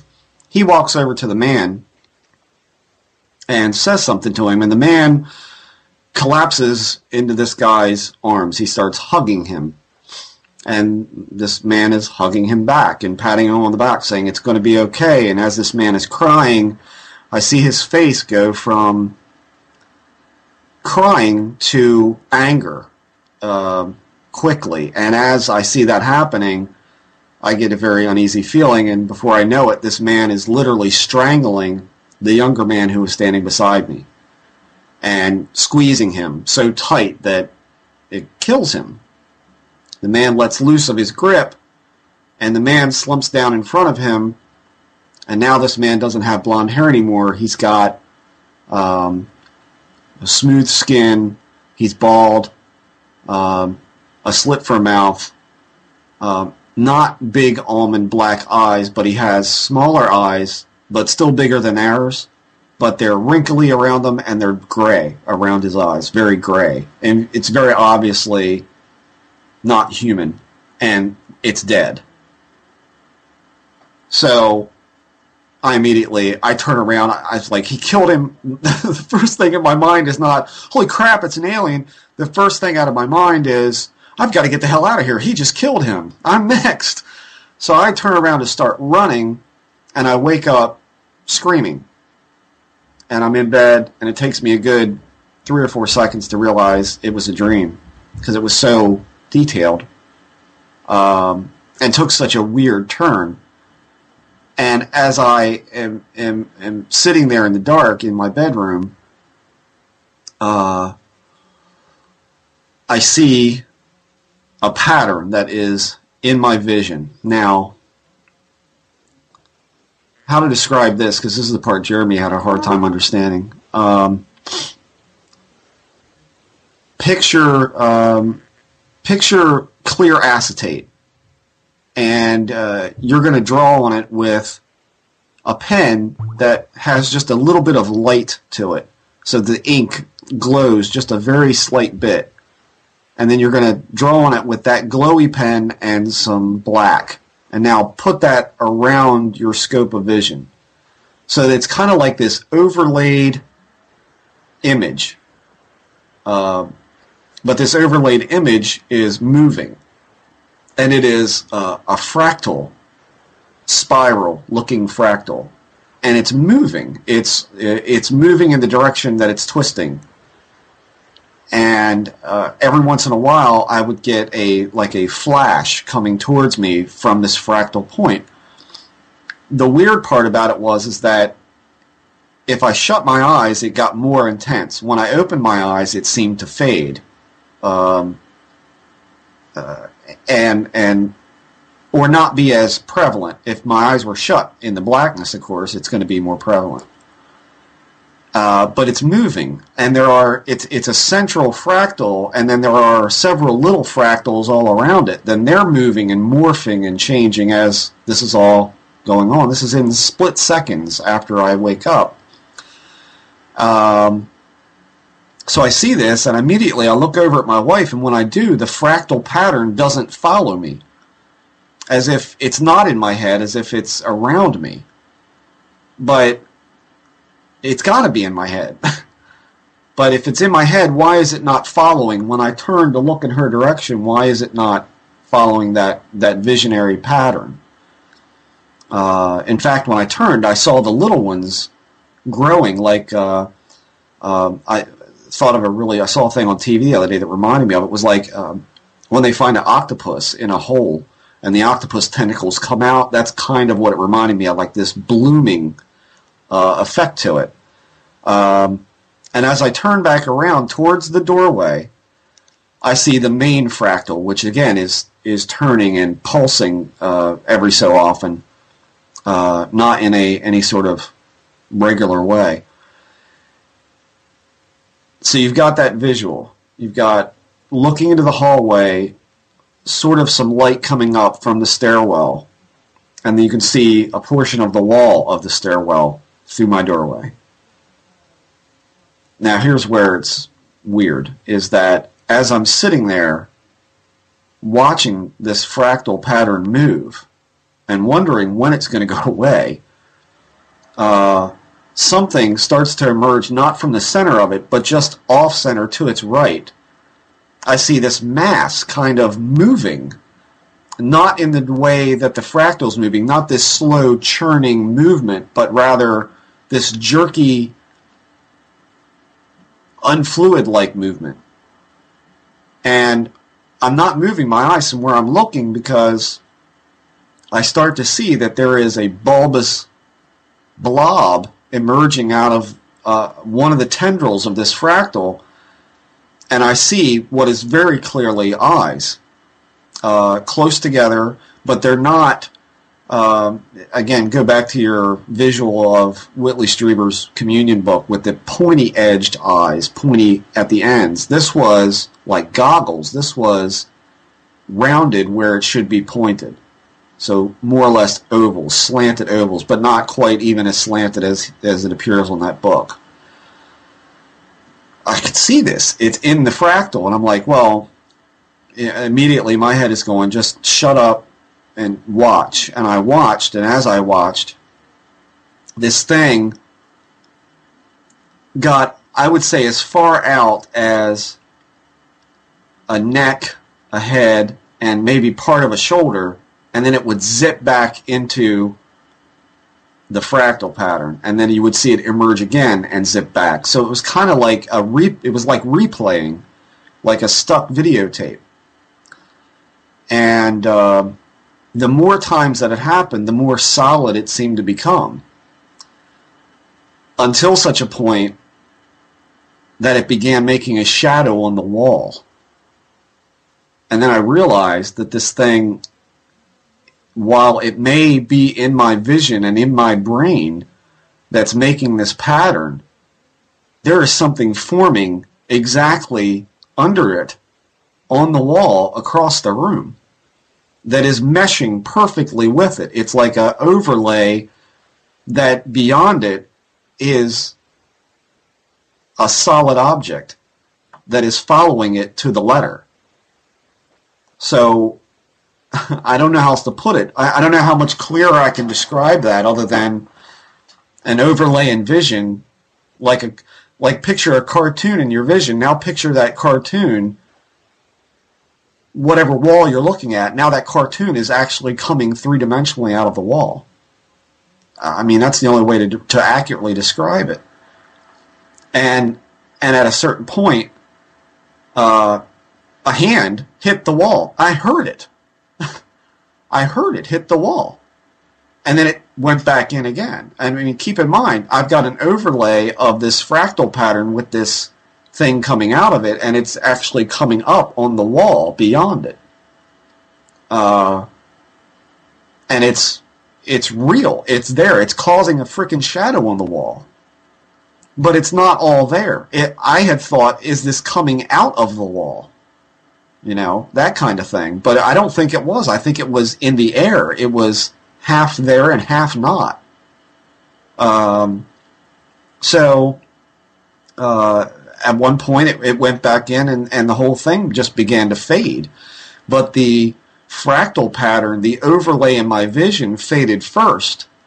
And then the object making a shadow on the wall faded. So they were like two different rates of dissolution of those images that I saw. So that's why I made the comment, starts in your mind, ends up on the floor. The thought in my head is that, was I dreaming, and somehow this thing manifested beside me on the floor and interacted in my dream, and then when it was trying to leave,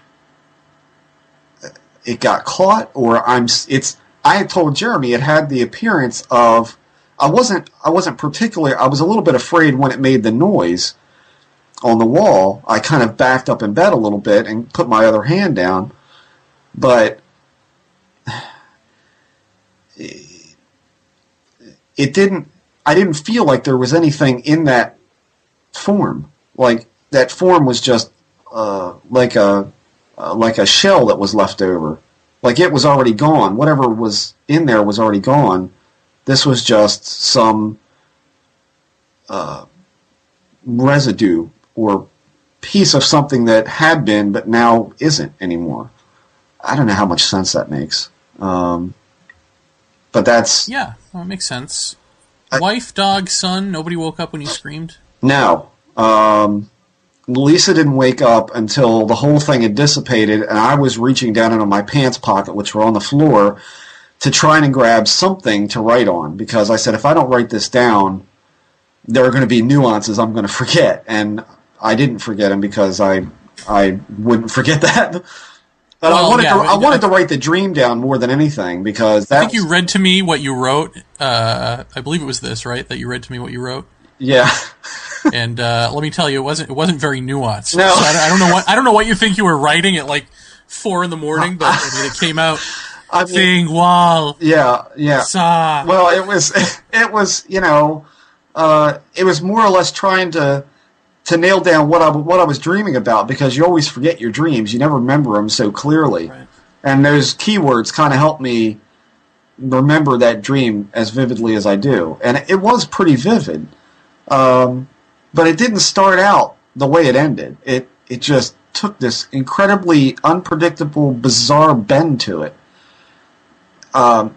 So, I don't know, the fractal thing, I tried to look up online, like waking from a dream and seeing a fractal, or something like that? Like, is that something that people have seen before? And I think what I found, a couple of people have.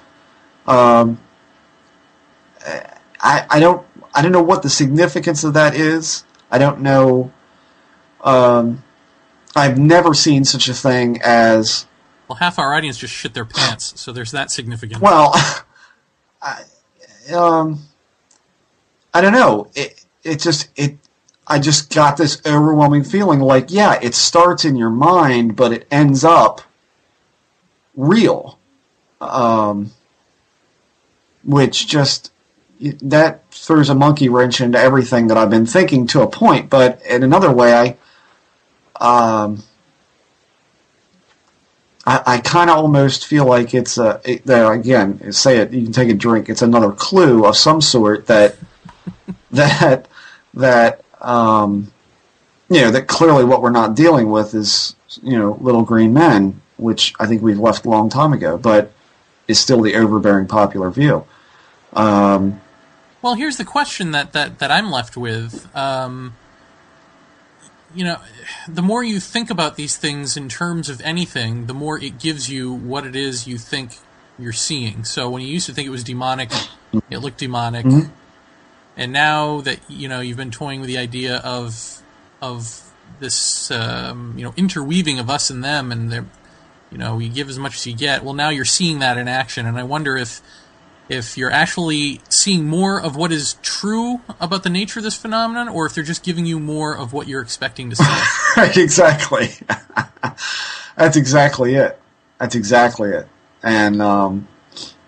yeah, I don't know. Although, how elaborate would that be? Jesus Christ! For a theater, and I don't. Normally any other time in my life, most people know by now that I'm absolutely petrified by the thought of, something that looks like that walking around in my house or, getting near me. And I was reasonably scared when I heard the noise because the shadow, okay, I see the shadow. Wait a minute, there's something behind. Well, what's making that shadow? And then, you hear that on the wall, and I'm like, there's something there, And that's when I started backing up in the bed a little bit. And I think I mentioned to you at the time, I thought about waking Lisa up, but I thought to myself, again, if she won't wake up, then I'm going to be even more scared if she won't wake up, because I haven't encountered that a couple of times, and that does make me freak even worse. So I don't know. It was definitely a bizarre visual. But the fractal thing, again, I can't. It's not going to be possible to really. I'm going to try to do something in Photoshop with it, like you suggested, because I think I could do that. I can't describe accurately how the overlay worked with what was actually there. Well, it's the word fractal that gets me. I can't picture what you mean by fractal. Just that the image was in fractions, that it was sectioned off somehow. Now, picture a spiral, like a black and white spiral. Right. Now, on the black, starting all the way down in the center, make a thing that looks like a tree, and then continue repeating that all the way up each side of that black section of the spiral. It looked like that. It looked like trees, like this. I've got somewhere around here. I used to have a program that made fractals that you could explore a fractal with. So it was like in shards kind of thing. More like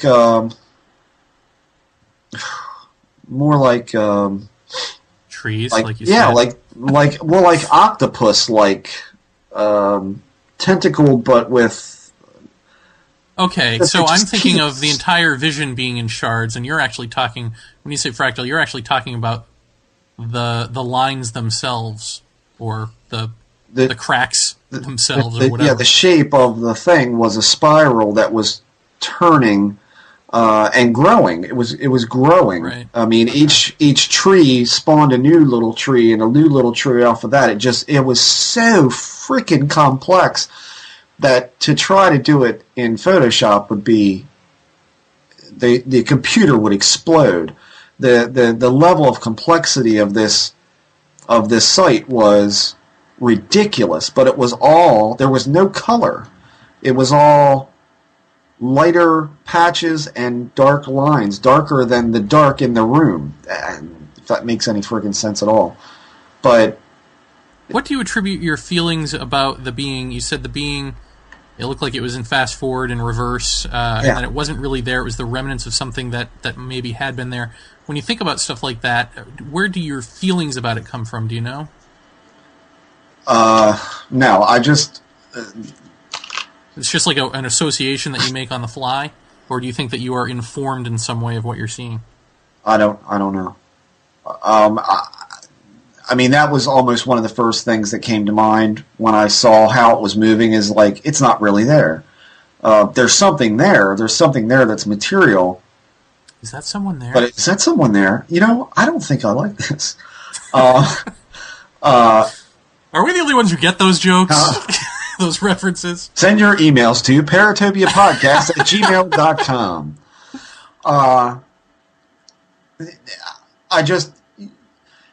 I mean, you could tell. I don't know how you could. It's hard to explain. To look at it, you say, well, that's just something playing. But the more that it played, the more solid it became beyond this fractal pattern vision. It became solid behind it.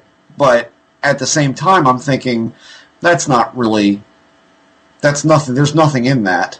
This is over. This is leaving.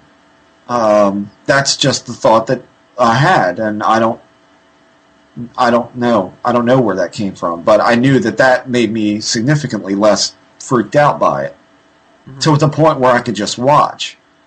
And I really watched, and I really paid attention to what I was seeing. And that's what it was. I mean, like I said, there was no mark on the wall. I didn't see any footprints in the carpet. I don't know what to make of that. I mean, that's what happened, and you could be right. Maybe it's showing me what I think what my current line of thinking is. Maybe it's feeding into that, but. My other thought is that I have also said, if I could observe this thing from a comfortable distance in every sense of that word, then I might be a little bit better with it. And the past 2 times, I've been better with it. I mean, if I'd have seen that 10 years ago, I'd have been out the freaking window. But I just sat there. I said, it's leaving. It's not coming at me. It's going into it. So, that's probably why it didn't bother me as much. And plus there was that internal component that I had the distinct feeling that there was something that was in my vision that was something in my mind making me see that. Did you have any feelings about the being? Whether it was alive, what its intentions were, hostile, not hostile? I don't know. See, that's the part that really bugs me about the whole damn thing is the dream that I was having. I was kind of in a pickle. And if that being was interjecting its thoughts into my dream, and that was really happening, then when he said, relax, I'm here to help, he was trying to get me out of the dream, get me out of that situation and all that. But why? It's just a freaking dream. Well, why? I mean, what was the point of the interjection in that?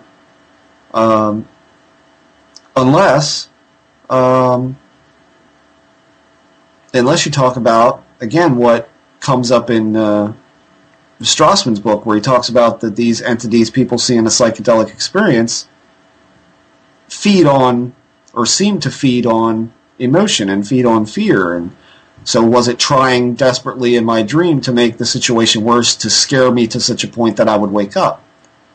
Well, or if there was something that was in your room, you could have just been dreaming and unconsciously been perceiving it, and these things are, for lack of a better word, telepathic. It could have been doing its usual routine of saying, it's okay, calm down, preemptively, Well, expecting you to wake up and find it, and you just heard it in your dream and interpreted it into your dream, well, that's possible too, yeah. But it was weird, man. I mean, that... Yeah. The and here's the thing that really kind of, initially when I woke up and I saw this fractal pattern everywhere, it held the same quality and the same feeling as the white square did. It held that same seeing but blind feeling about it. It's a hard feeling to describe, but, you know, I mean, again, just, you know, picture any picture you want being right in the middle of your vision, but it's so crystal clear and it's getting in the way. That kind of feeling. No, I know what you mean. And, you know, maybe the analogy is if you've ever looked at a bright light and you look away, or you've been in the sun, you get that sort of head rush, and, you know, your vision goes muddy red or something for a few seconds. Yeah. Or you rub your eyes and you have that cloudiness when your eyes are tired. Yeah. But it's a different quality than, but that's its same kind of effect. It's that in your vision thing that you can't escape no matter. And I remember saying, don't shut your eyes, because when you shut your eyes, it gets even more prevalent. So I was trying to keep my eyes open, and that's when all the other stuff started to begin. So that's all interesting to me, because that smacks of stuff that happens when I let this meditation thing out for any extended period of time, is that I do see things like that. You know, I do see reality overlaid over reality, and it's more prevalent when you shut your eyes, but it's still there when you open them. But I haven't seen beings or anything like that. But I almost wonder if it's not tapping into the same sort of thing, you know? This was unlike any being, quote unquote, that I've ever seen. I mean, it had a decidedly different look about it. The only thing I ever thought I saw when I was doing that meditation stuff was back in the other apartment, and I could have sworn, I mean, it scared me enough to, take myself out of that state and turn on all the lights and turn on music and, just, you know, pray, was seeing a shadow of a person peel itself off the bathroom door and, peer around the door. Yeah, I mean, it was an open door, and that's what it looked like. It looked like it was stepping off of the door and looking around the door and, you know, preparing to come at me or preparing to come out, you know, into reality, and I that was just way too much. But I don't know. I mean, I don't even know how much of that is some sort of hallucination. What do we mean when we say hallucination? Again, I mean, what does that mean? Well, right, yeah. I mean, if I had not gotten scared and let it play out, would this thing really have come up to me, or would it have just gone away? Yeah, I mean, that's the thing. I don't. It's this is a weird fucking world, man. I'll tell you that. It's just weird. Well, it doesn't help that we don't know what the hell we are and what the hell the boundaries of this world are. You know. Yeah. It's like we've got all of these dilemmas, and the world's weird. I mean, and you know, I had serious thoughts about even talking about that experience, because it is just beyond even weird for me. Well, I'm glad you did, because I feel like because it's beyond weird for you. It's important. It's a new thing. It's a new thing. It's a new thing. The other thing that bothers me about it is that the being. It looked like nothing that I had personally ever seen before. It just didn't hold this. It looked different. It looked, like I said, goggle-eyed looking thing. I mean, very round, elongated, but you know, you're talking about that level of angle to the eyes was just not even. It was just very slight bend in that, and the edges, the ends of it was not pointed like an almond. They were ovaled out. It was smooth around. And that just kind of, I was like, huh. I mean, immediately in my head, I'm like, that's different. I mean, I don't know. I don't even want to sound dramatic about this, but I feel like it's odd how far I feel we've gotten, and I don't even know what that means. I just feel like it's odd how far we've gotten in under 10 episodes of this show, you know? Yeah. Well, it's a different direction, right? It definitely feels like we're fleshing something out here, you know? Yeah, but what the hell is it? Well, I don't know, you know? I don't know either. Flesh it out. I mean, and that may be the end game right there. I don't know. Well, yeah, just like George said. How about them ETs, you know? There is no why. Right. Well, there's no why that we can know about, maybe, but... Although, in the end, I don't understand. I mean, if he agrees that if he thinks it is a spiritual thing, you know, that keeping in the state of question so that, you know, you have the big breakthrough, the psychotic break of enlightenment, then isn't that a why? Isn't that the ultimate why? I guess it would be. The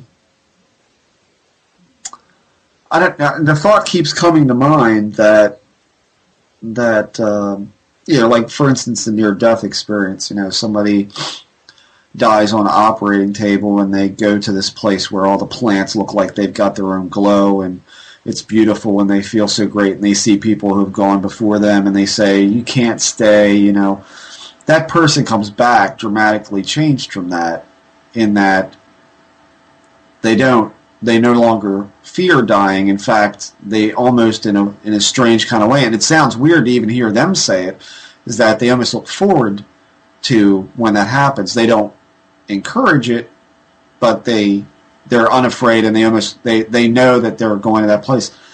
That relates also to the Hopkins experiment with DMT, with terminally ill cancer patients who were very afraid of dying in the dying process, and they come back from that experience saying, I am no longer afraid because I've seen a peek at what's to come, and I'm not afraid anymore.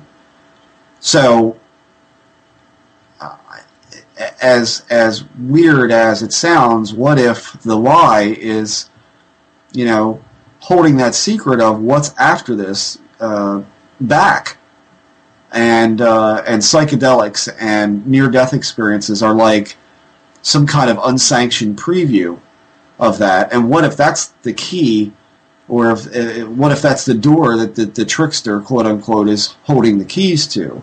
We can't know at all. We can't know what this is all about, because if it does, it spoils the whole plan. The question is, what's the plan? You know, I mean, I've been thinking that for a while, that especially when you hear Whitley talk about, you know, people in experiences seeing their dead relatives in the presence of these beings, and what the hell is that all about? I mean, I've tossed around before that is some effort by these beings to make you more comfortable. But why are they always dead people? You know, that's not an adequate enough answer for me that it's just it's something to make you more comfortable. It seems like it's something more than that. And, you know, it's at that point where I say, is this something that's holding the keys to a greater reality that we aren't supposed to know about until a certain time? And everybody in due time is going to find out. I mean, so I don't know. I mean, it comes to that deeper meaning of existence, is, you know, what is this all about, and why are we seeing these things? And if we're seeing these things now, while we're young bucks, you know, what is it going to be when we're 70, 80? You know, I told you before, I'm shooting for 115, but you know, but what? Good luck. Yeah, I mean, what is You know what's sad? I have my friend Umber.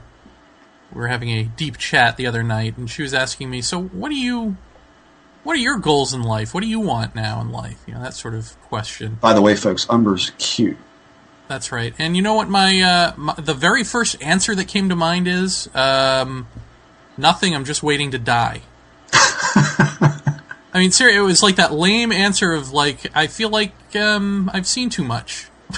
Like, there's no point in me being here like this anymore, having had that giant experience. So I don't know, ultimately, you know? So like, when you talk about wanting to be 115, or, you know, what is it going to be like when we're 70 or whatever, I don't know. I think maybe I peaked. Maybe you'll get to see some cool stuff, and I got shit because I peaked. No,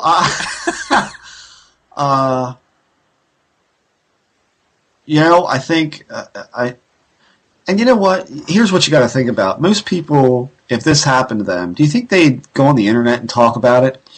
Hi, Australia. Hi, Spain. Hi, New Zealand and Russia. You know, the world is listening. Japan. Hi, Japan. I mean, there are people listening to us everywhere, and that to me is ridiculous. I mean, to a lot of people, that's ridiculous. Well, yeah. I mean, that to me is just. I think we're doing something. I mean, because I feel completely comfortable saying this to anybody who would ask me, and I don't mind broadcasting this across the net if it tweaks with somebody, and somebody gets something out of it. Maybe you could help me out and, you know, return the favor. I think that we are looking at a greater nature of reality that maybe a lot of people are uncomfortable about, but maybe this is the way everything is supposed to go. And I mean, we're not the only ones on this scene by a long shot, but we're one little spring in that wheel that's doing something. I don't know what, but could that be the reason for, you know, us meeting? I mean, well, that seems to go well with, you know, what Nancy Burns has been saying lately, which is that she thinks guys like you and me are here to articulate this because we can, and that's why it's happening to us. You can. No, I think you just, for a half hour, just quite clearly described the most indescribable experience anyone could have. Whether or not it means shit to anyone is another matter. Well, no, I think it was quite eloquent. I think you don't give yourself enough credit. Well, I mean, maybe you sound like a surfer. I mean, don't get me wrong. Yeah, fuck you. It comes out like an idiot, but we all know what you're saying. Thanks, Jeremy. Thanks. Don't make me edit that, by the way. You fuck. It's jokes. But that's you know, I think that you have a lot more coming. I think you've got a lot. I think you're gonna stumble onto something more in all this, and you've already said before that you're like at this plateau and are trying to verbalize the plateau, and once you get done verbalizing that, then you say, you know, you're ready for what's next. Well, what's next, I don't think is death. You know? Yeah. I mean, obviously, you've got other things to do. I mean, this is all getting getting way too deep for me.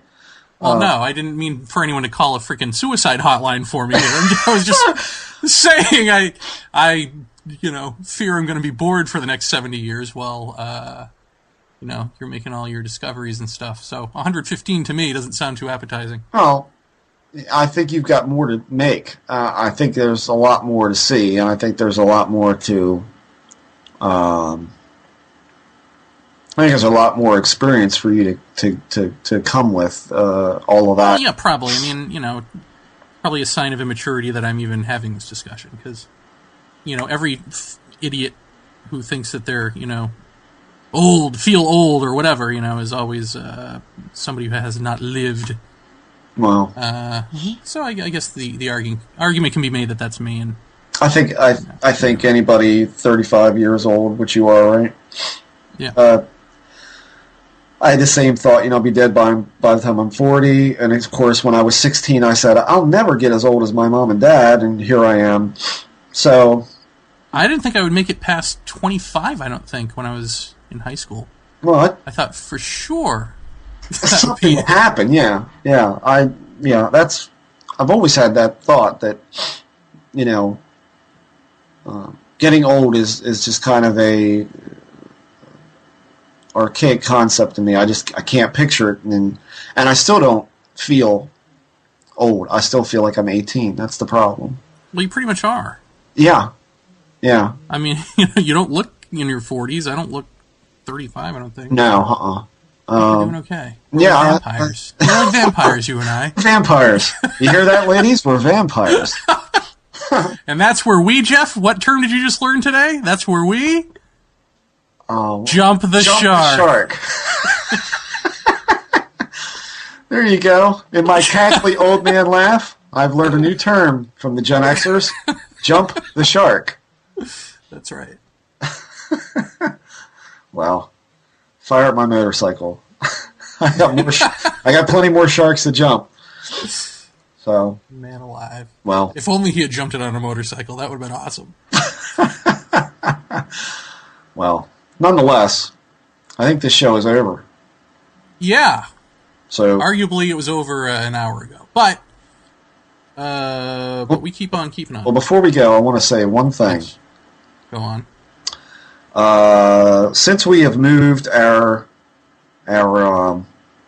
website and our podcast is now on iTunes and all of that kind of stuff, I think that we both should be saying thank you to people for listening, because we got people, like I said, Australia, Japan, Germany, Sweden, Mexico, Peru, just all over the place, really subscribing to us to listen to. And I hope that those people know how much we appreciate that they listen, because we're what are we, 6 episodes old now or something like that? 7? I think this will be 8. Yeah, this will be 8. So I mean, so thank you to those people out there listening, because I really appreciate it, because we truly didn't know what the hell we were doing or what response we were going to get out of all this. But it is great that we're getting some very nice feedback from people, and go visit the message board, for God's sakes, paratopia.net, and on the right hand side is the message board where you can chime in and add to all this discussion as we're going along. So yeah, thanks to all you people. Thank you, people, all of you. Yes. We love you, each and every one. We do, really. You're like snowflakes. Right. You're completely different and individual, and yet I want you all in my tongue. No? Nothing. Okay. Guess I'll edit that part out. That's where we end it.